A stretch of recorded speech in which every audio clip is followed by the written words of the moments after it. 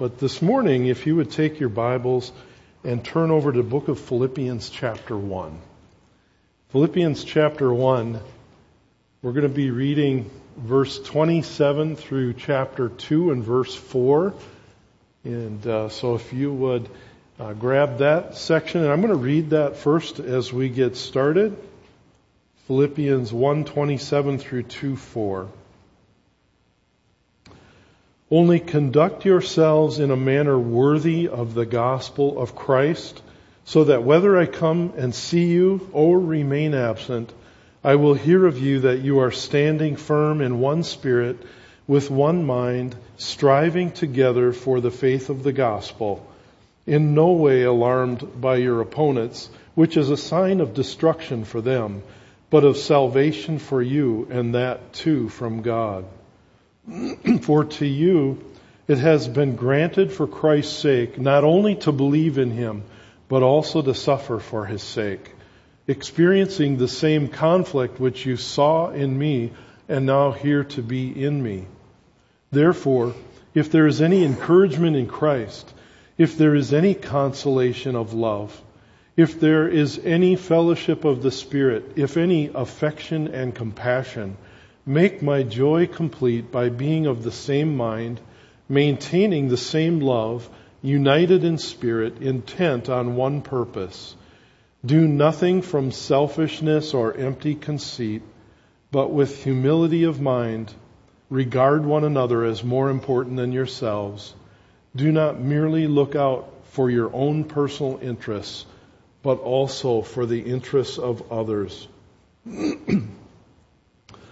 In a book that probably some of you are familiar with, called Pilgrim's Progress, Puritan writer John Bunyan describes the path of Christian and his friend Faithful as they travel to the celestial city, which is representative of heaven, through this world of temptation and danger.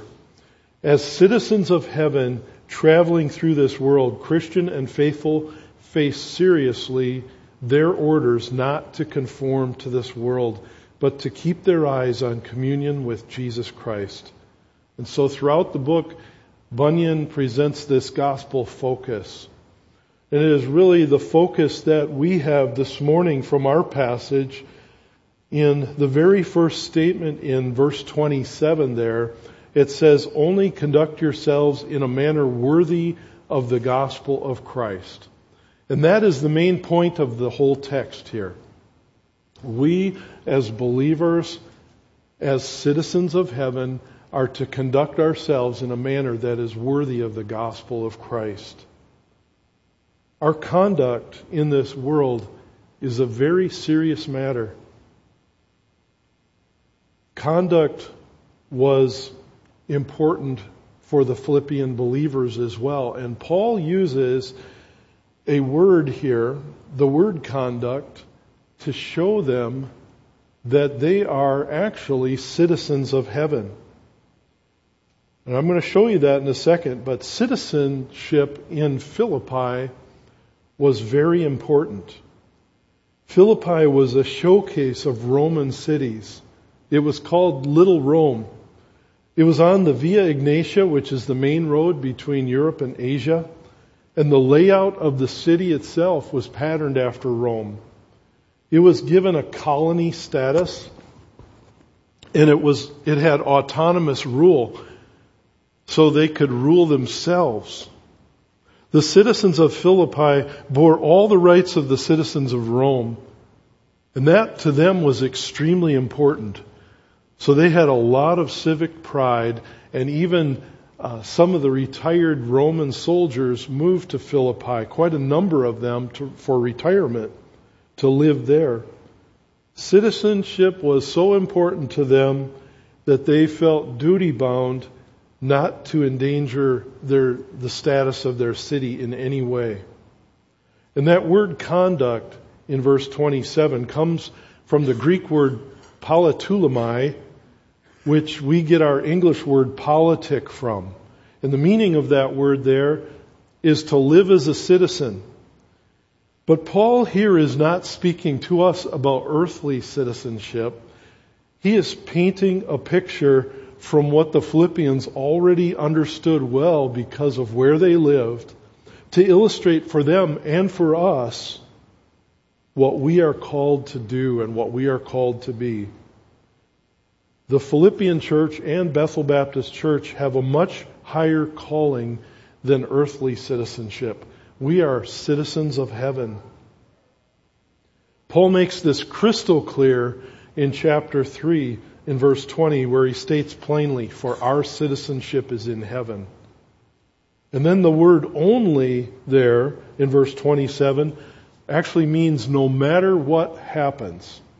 No matter what happens, conduct yourselves in a manner worthy of the gospel of Christ. Paul had just spoken to them in verses 21 through 26. And remember, he was in a Roman prison at this time, and he speaks to them about how conflicted he is about what's going to happen to him. Will he be sentenced to death, or will he be given his freedom so that he can come back and minister to them once again? It's interesting to see that he actually prefers the former. He would rather be put to death and go home to be with his Savior. That was his own personal desire, but he also greatly wanted to come back to them, so he is conflicted. And what he's saying here is, either way, whether I am sentenced to die and we part, or whether I come back to minister to you, I charge you to live as citizens of heaven, worthy of the gospel. Well, this morning I hope that you picked up a sheet in the back so that you can take notes.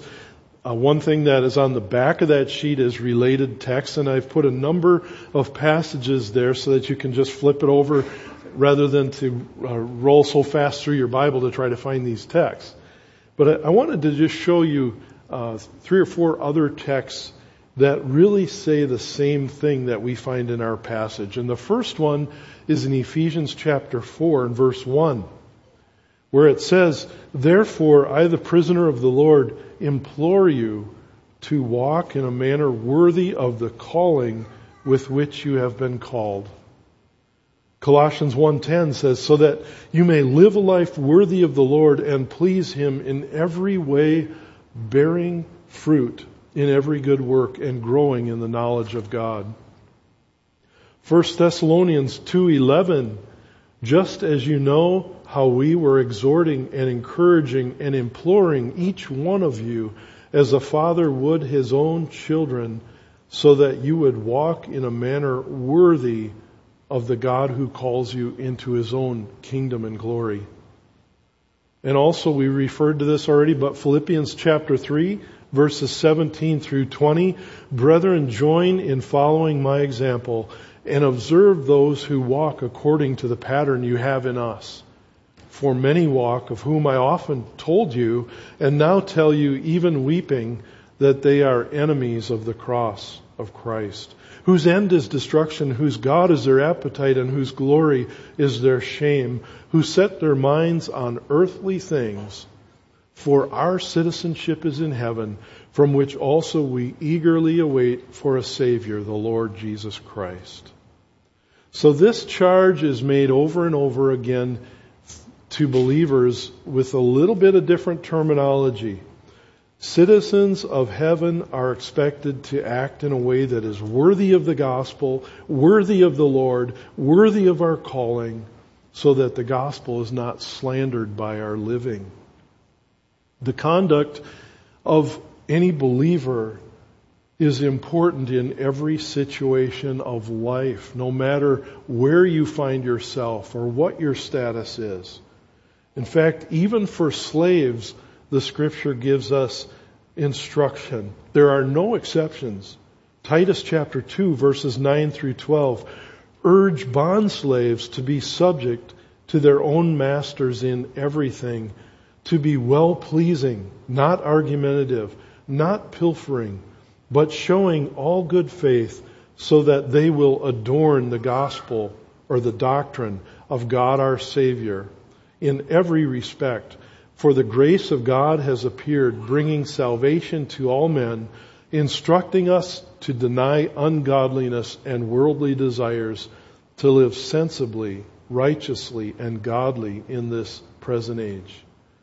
So this idea of living in such a way that backs up the very gospel that we preached, that our conduct is done in such a manner that we walk worthy of the doctrine of God, of the gospel, is over and over. And I love this passage because it uses the word that so that they will adorn the doctrine of God our Savior.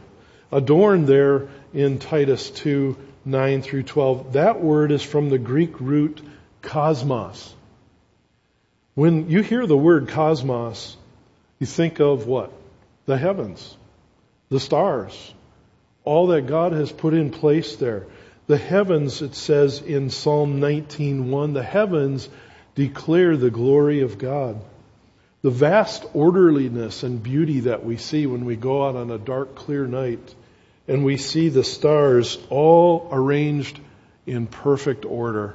The same stars that I saw when I was a little boy, I can go back out at night and see them as though they haven't moved, even though they tell us they're racing at incredible speeds away from one another. Isn't that amazing?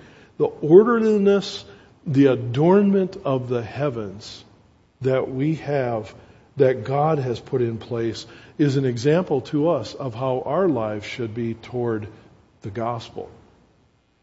And so this morning, our challenge from the text is this.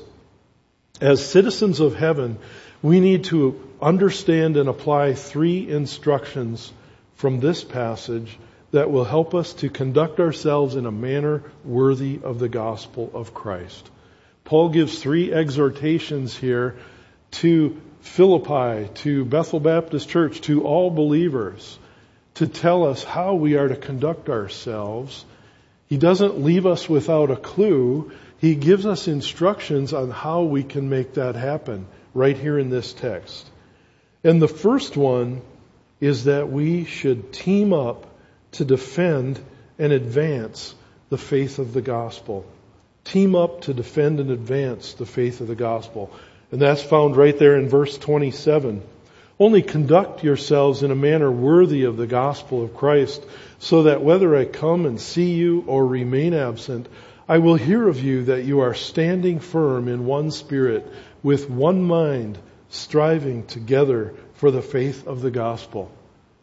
It's a call here to both defensive and offensive teamwork on behalf of the gospel. First of all, this is a call to defensive teamwork. The phrase there, standing firm, is a picture of soldiers defending something. There must be a defensive stand to defend ourselves, first of all, from the attacks of Satan. So we have to apply this individually to our own hearts, first of all. We're called to stand firm in Ephesians 6:11 through 17, where it describes our struggle, like the struggle that Christian and faithful had on their journey to the celestial city. There is a struggle that we have on this path to glory against spiritual forces of wickedness in high places. Verse 13 says, in that passage in Ephesians 6, it says, take up the full armor of God so that you will be able to resist in the evil day, and having done everything, to stand firm. A great deal of the armor mentioned throughout those verses is defensive armor. In fact, all but one is defensive armor. First off, it says that we are to have our loins girded with truth. We are to put on the breastplate of righteousness. We're to bear and hold and arm ourselves or defend ourselves with the shield of faith. We're to wear the helmet of salvation. We are to have our feet shod with the preparation of the gospel of peace. And when you think about that, It says really to me that the gospel is the very foundation for us to stand upon. Soldiers must be standing in order to be defending, right? You can't defend from a seated position. You must be standing in your foundation. The analogy being used here is that our foundation is the gospel of Lord Jesus Christ. But there has to be cooperation and harmony in order to stand together. It says they're standing firm in one spirit with one mind. And the idea literally is that we are to stand together as one person or one soul is the idea.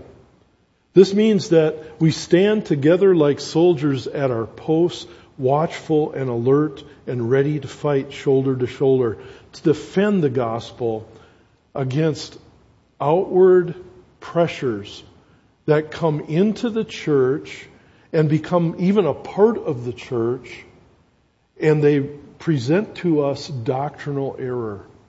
False teachers that can come into the church, we're to defend against that. And we have to be equipped with the gospel, with the Word of God, in order to know how to do that. So we defend in harmony with one another, watching for that which would creep in and distill or change the gospel of Christ. That can happen so easily, can't it? Because there are many who will come in for various reasons, and they don't even know how much Satan is influencing them. And we need to be on guard and on watch for that, defending against that. So we have to stand firm in one spirit, in harmony with one another, because no team can succeed if there is not unity. In fact, if we stand divided, we are literally then making room where the gospel can be attacked and affected.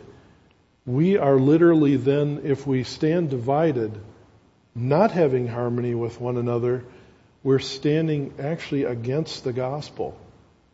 1 Peter 3 verse 8 says, to sum up, all of you be harmonious, sympathetic, brotherly, kind-hearted, and humble in spirit. Together we should have properties that represent a united heart, a harmonious church. I was trying to think of an illustration of this, and the men will appreciate this. I don't know if the ladies will, but duct tape. I like the properties of duct tape. All you guys have gone to the men's mall or Home Depot or something and grabbed a roll of duct tape, and you have it in your garage because you know that it's useful for so many things. I mean, the properties of duct tape, it's very strong.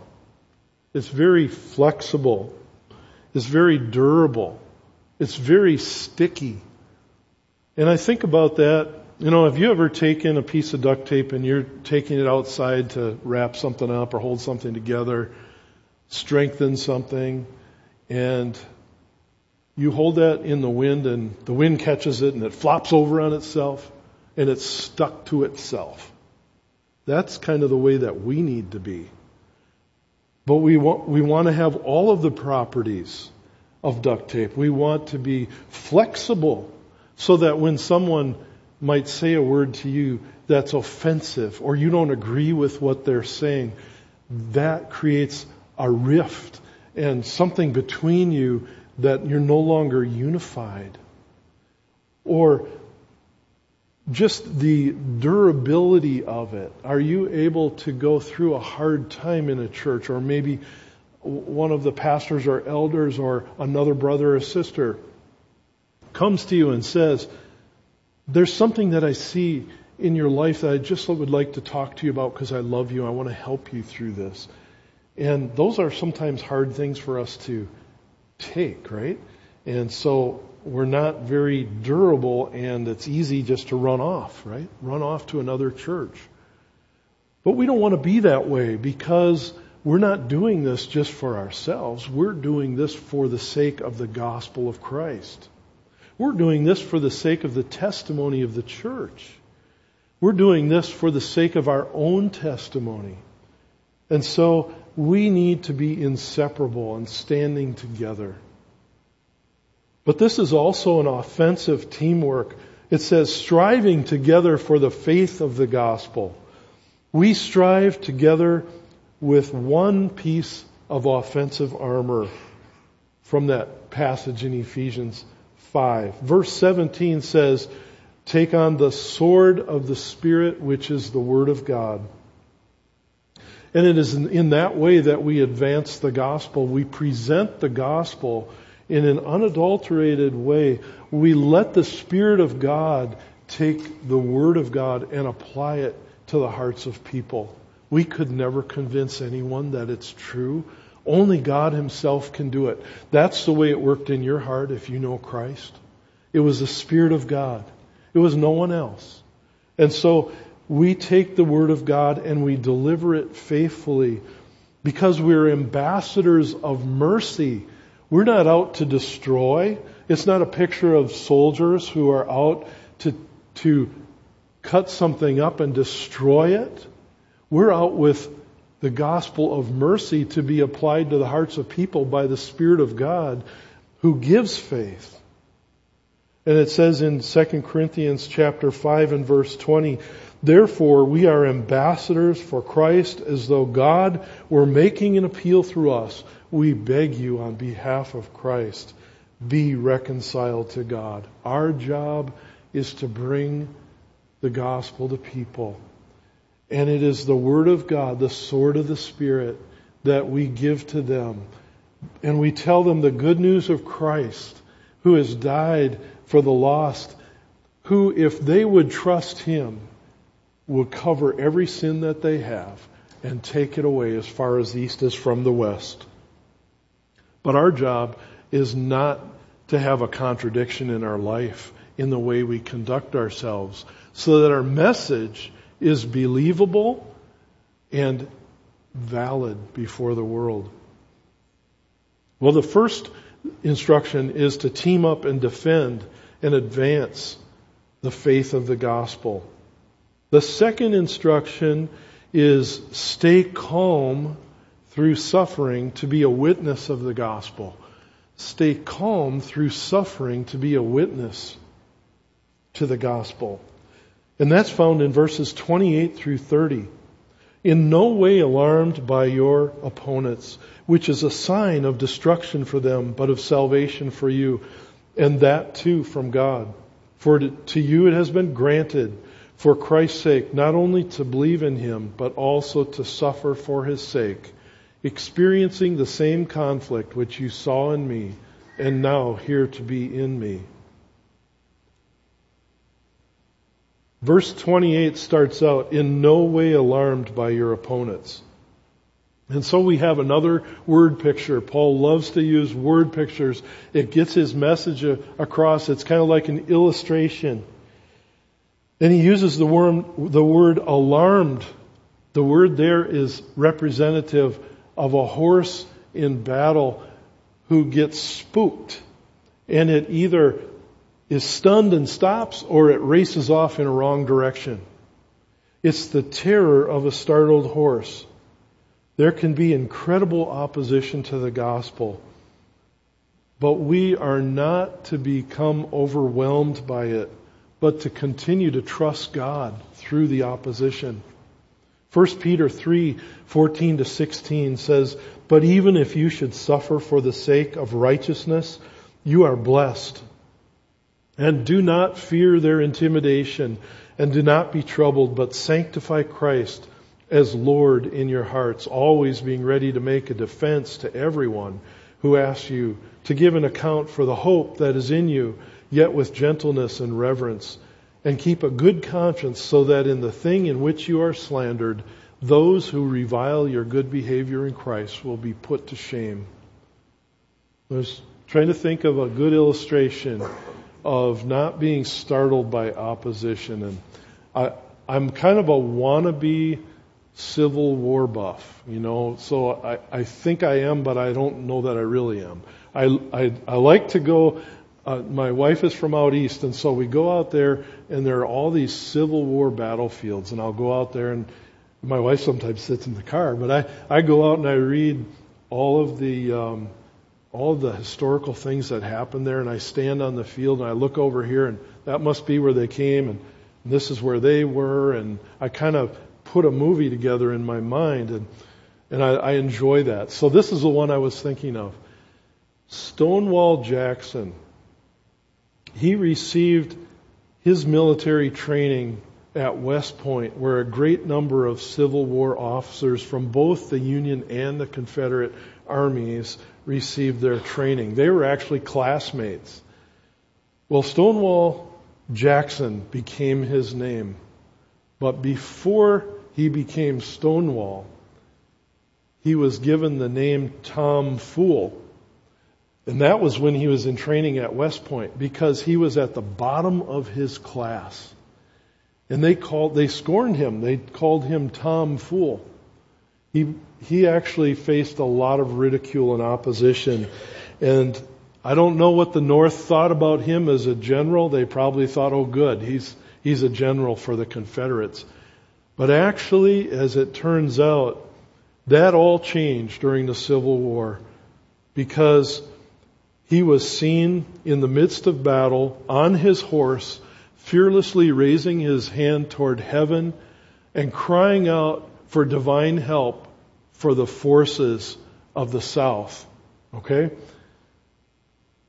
And they actually said that he looked like a stone wall standing there while bullets were flying past him. Well, that's the picture that we have here. And I kind of like a quote that Stonewall Jackson said. He said, "My religious belief teaches me to feel as safe in battle as in bed." That's the way it should be for us. We should be able to go through opposition trusting God. I'm not condoning the South here. It's an illustration, okay? But I want you to understand the picture that we have, that we should be relying upon God, because this is not natural. That kind of fearlessness is not something that comes to us on our own. It comes from God. To the lost, it says that calmness in extreme opposition is a sign to them of their destruction. It's a sign or a demonstration or a proof, verse 28. In no way alarmed by your opponents, which is a sign of destruction for them. To the lost, when they see any believer confident through opposition, looking to the Lord, it actually is for them a sign of their own destruction, the Bible says. I was thinking of the Philippians and what they must have been thinking about as Paul wrote this. Paul had come to them on the second missionary journey for about 3 months. He worked there in Philippi to establish the Philippian church. Paul had Silas with him, and they were fearlessly teaching and preaching the gospel for various reasons, but all coming back to the gospel. They were thrown into a prison. And you can actually go online and find that what they think was the same prison that Paul and Silas were in. It's still there. It's kind of a hole in the earth. And they were put there in stocks. They were put there after having been beaten. And they were delivered by God. God opened that prison cell by an earthquake. In fact, He did more than that. He opened the stocks. Their feet were in stocks. This is a miracle from the Lord. And they were delivered out of the prison along with all of the other prisoners. And when they went out of that prison, they saw the Philippian jailer with a sword about to take his own life. And they cried out, "Don't harm yourself, we're all here." You see, the fearless trust in God, and they didn't run away, they stayed. That was a sign to the Philippian jailer that the gospel that they preached was true. And he put his faith in Christ. He cried out to them, "Sirs, what must I do to be saved?" These signs from God are also a sign to the believing that they are assured of their salvation. And I think you may have actually experienced this yourself. When you go through some persecution for the name of Christ, for giving out the gospel, and you're laughed at or scoffed at, isn't it in your heart to be thinking, well, this is hard, but praise God that He's counted me worthy to suffer for the sake of the gospel? And that's the idea here. It's a sign to both the saved and to the unsaved. These signs are from God. Calmness in persecution is not normal. These cannot be produced by anybody but God. By bringing us to persecution, God is working on our behalf and causing us to depend more and more upon Him. 2 Thessalonians 1:4-9 talks about calm suffering and how it's a sign or indicator to both saved and unsaved. It calls us to persevere, to continue not only living but sharing the gospel of Christ. I just want to read that. Therefore, we ourselves speak proudly of you among the churches of God for your perseverance and faith in all your persecutions and afflictions which you endure. This is a plain indication of God's righteous judgment so that you will be considered worthy of the kingdom of God, for which indeed you are suffering.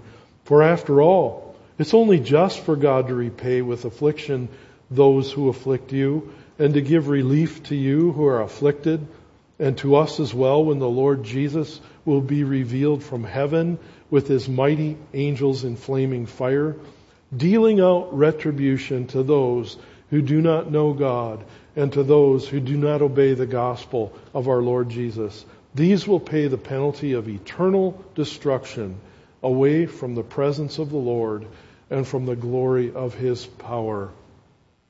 Why should we persevere through suffering?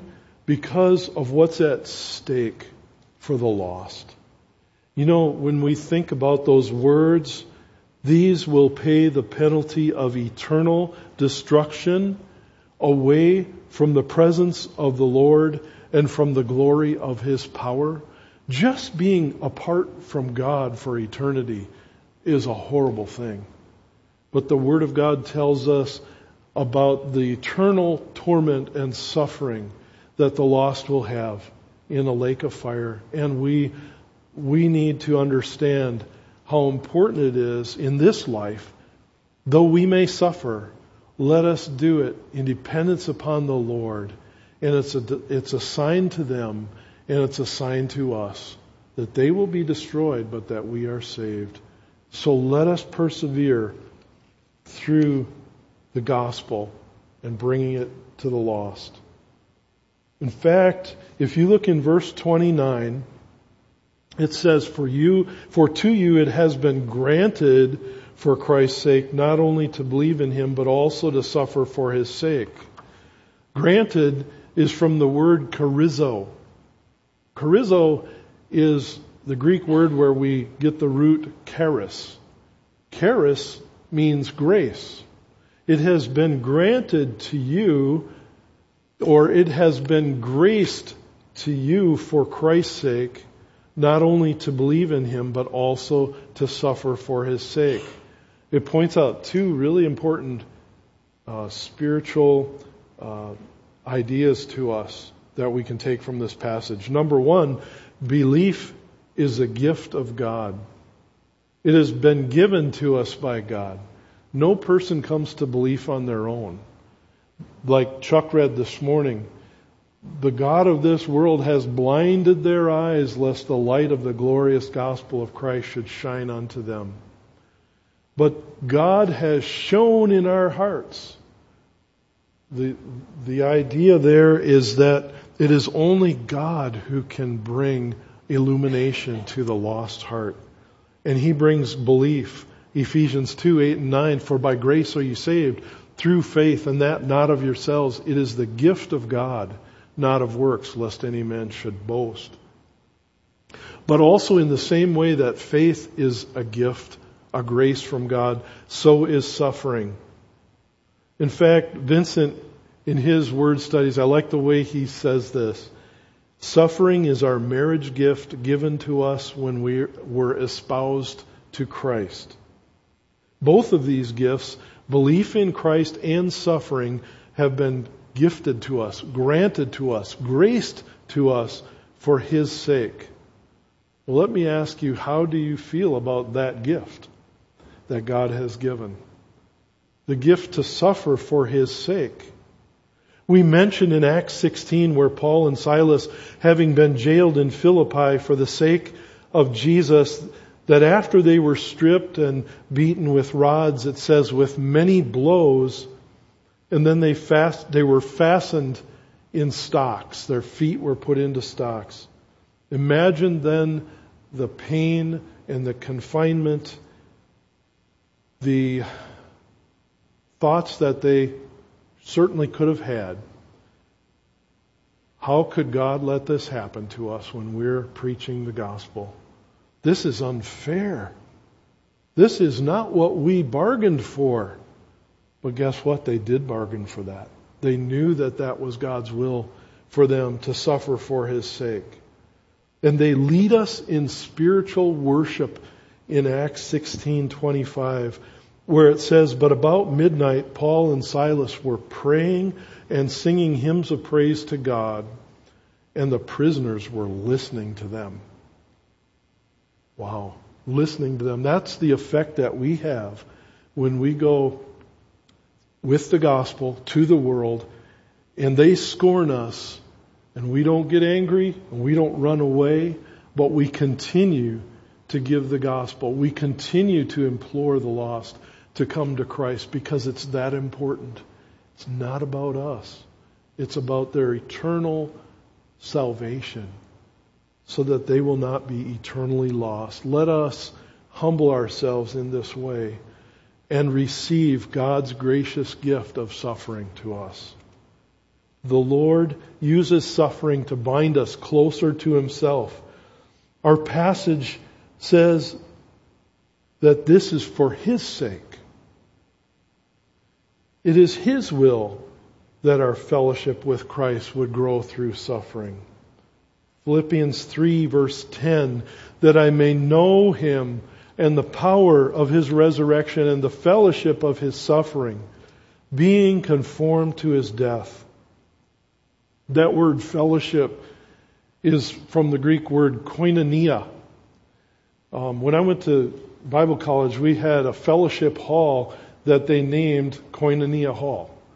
That was the place where we would go to eat, and when you eat and you're sitting there conversing with people and fellowshipping, that's when you get to know people. When you're in the midst of that situation, that's when your friendships grow, your knowledge of other people grow, the intimacy grows. This is what happens to us when we go through suffering and keep our eyes on Jesus Christ.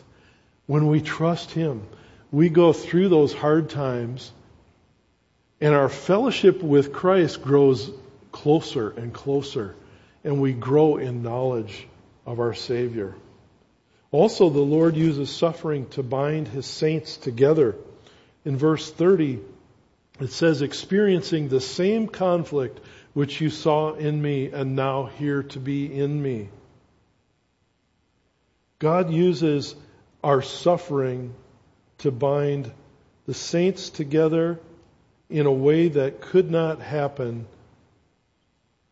just having church with no trouble.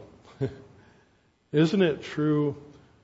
How often has it been that we have grown close to somebody here at Bethel? We have grown closer and closer by the opportunity of ministering to one another in need. And that's a wonderful thing, that we can grow and in unity together in that way. This fellowship that we have with Christ is shared with one another. What a privilege. And so God calls us, secondly, to stay calm through suffering, to be a witness to the gospel. And then thirdly, the third instruction that he gives is that we should reflect God's grace to experience unity in the gospel. Reflect God's grace in order to experience unity. Obviously, the Philippians were struggling with unity. That's very obvious as you read this passage. He was very, very close to them. He thanked them earlier in the chapter for their participation in the gospel. But when you look at this, and twice in verse 27, and then also in verse 2 of chapter 2, you see the idea that they need to have the same mind and be united in spirit. It tells us that they weren't. So obviously they were struggling, and maybe it was partially to do with their own circumstances. I'm sure it was, the suffering that they were going through. But I think it may also have been because of the suffering that they saw in Paul. Paul was the apostle who was their father in the faith. He had come and shared Christ with them. They had come to Christ. They had believed the truth. And now Paul was over in a Roman prison, and they had just sent Epaphroditus with a gift to minister to his need and to speak with him, to console him, to encourage him. And then Epaphroditus became very sick, and it took some time for him to come back to good health. The Lord healed him. And Paul sent back the book of Philippians to these believers in Philippi. And certainly this whole thing about Paul being in a Roman prison, now they could have had some of those thoughts. How could God allow this to happen? And they could have started to become frustrated. Here Paul is away from us. He can't minister to us. He's enduring great suffering. Maybe we'll be put to death. We're going through all this opposition here. And so they were struggling with unity. If we're not trusting the Lord and we start to get startled by opposition or we get fearful, it is then that we can easily become frustrated with one another, isn't it? Because when our eyes are taken off the Lord and they're put on circumstances, when that vertical relationship is not right, neither is the horizontal relationship. And so this is what he's trying to point out to the Philippians, that they need to have harmony between themselves. And he makes an appeal to them based upon the grace of God in their own lives. He calls on them to reflect the grace that God has shown to them in their treatment of one another. We already said that unity cannot be produced by ourselves. Even though we are supposed to strive for it, it is a matter of dependence upon Christ. It's a matter of abiding in Christ, walking in the Spirit, so that we have His power to go through circumstances and not be overtaken by them. In His high priestly prayer, Jesus prayed to the Father in John 17:22 and 23. The glory which you have given me, I have given to them, that they may be one just as we are one, I and them and you and me, that they may be perfected in unity, so that the world may know that you sent me and love them even as you love me. You see what's at stake? The gospel's at stake. There needs to be unity so that the world may know that you sent me and love them even as you have loved me. And so it is God who unifies us, not ourselves. We can have all kinds of good intentions. We can try harder and harder and harder, but circumstances always outweigh determinations, don't they? Unless we have our eyes focused on Christ, walking in the Spirit, abiding in Him. So I want you this morning, as we come closer to our wrapping this up, I just want to share with you these fourfold graces of God in these verses, and how each one of these should benefit us, how they should teach us how to be toward one another, the way that Christ has been toward us. So it says there, and I'm going to read verses 1 through 4 of chapter 2 again. Therefore, if there's any encouragement in Christ, if there is any consolation of love, if there is any fellowship of the Spirit, if any affection and compassion, make my joy complete by being of the same mind, maintaining the same love, united in spirit, intent on one purpose. Do nothing from selfishness or empty conceit, but with humility of mind, regard one another as more important than yourselves. Do not merely look out for your own personal interests, but also for the interests of others. If there be any encouragement in Christ, do you have any encouragement in Christ at all? Think about how our sin has been forgiven, how it has no claim to rule our lives anymore, how we rest in Christ for His righteousness, and we have been justified, declared righteous. There is no more condemnation for us if we've trusted in Him. Think about your position in Christ. We've talked about how we are citizens of heaven. Do you know that the Bible says we are seated in the heavenlies with Him right now? That is a truth. Even though we're still in this world, we are seated with Him in the heavenlies. He has adopted us as sons and daughters into the family of God. We have the encouragement of the Word of God and the promises that He gives us there, all through Scripture. Our future is secured, and we have unimaginable future in the presence of Christ. Do we have any encouragement in Christ? Certainly we do. If any consolation of love, God, the God of all comfort, has set His love upon us. He always, always, always loves us. That will never change. Even if we may not conduct ourselves in a manner worthy of the gospel, that will never change. Once you are His child, when we fail Him like Peter did in denying Him 3 times, what did He do? He restored Peter. He comforted him. And He set him out to do the work to feed His sheep. God never takes a believer and says, well, I'm done with you. You're on a shelf. I'm not going to be able to use you anymore. That is wrong theology. It's taught in a lot of churches, and it's wrong. God does not do that. He continues to disciple His own.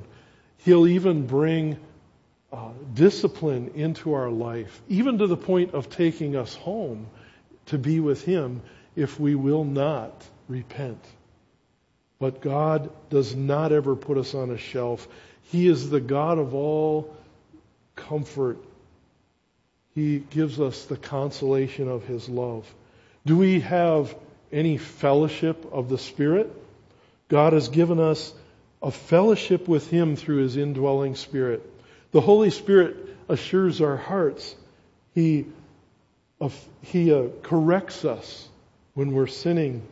He convicts us. He prays for us. When we don't know how to pray, He prays on our behalf. And the Spirit of God empowers us to live a life pleasing to Him, to be the citizens of heaven that conduct themselves in a way that is worthy of the gospel. That all comes from God. And then it says, any affection and compassion. Think about how Christ demonstrated His affection and His compassion while He was here on this earth. The concern and empathy, the affection and compassion that He demonstrated to the woman at the well, that He demonstrated to His disciples in John chapter 13 through 17 that Kirk preached about maybe a year ago. This is the way that we ought to be, and it is literally an attitude that we are to have. If you look at Philippians 2, verses 5 through 11, that great passage about let this mind be in you which was in Christ Jesus, how he left heaven's glory and he came with that kind of compassion and affection. It was his joy to come to this earth for our salvation. And so, do we have any of these things? Yes, we have all of them, is the answer. And so this exhortation is an appeal to us to share this with our brothers and sisters. That is the basis of unity, the grace that Christ has shown to us that we already know in Him. But it is not an exhortation to uniformity. It is not saying you need to be unified, so therefore you must all agree on everything that there is. That's not the way life works, is it? It'd be pretty boring for one thing, but if everybody, when you ask what color carpeting should we put in, and everybody said mauve, or purple, everybody is on the same note, that's just not going to happen. It's not about uniformity. That's not what unity is. Unity is having the same mind, the mind of Christ. Unity is not about unanimity of thinking. It's about unanimity of heart and purpose. That's what allows us to say, I don't have to have my way. That's what allows us to have a committee to decide on something that we may disagree with, and we say, that's okay, because I don't have to have my way. This outworking of humility is described here in verses 2 through 4. Having the same love, united in spirit, intent on one purpose. What is the purpose? The proclamation of the gospel. The work of God going forward through their lives.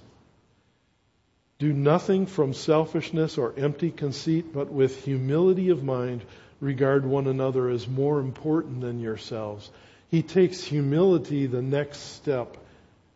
He talks about lowliness. Literally thinking of yourselves in a lower way than you think of your brother and sister in Christ.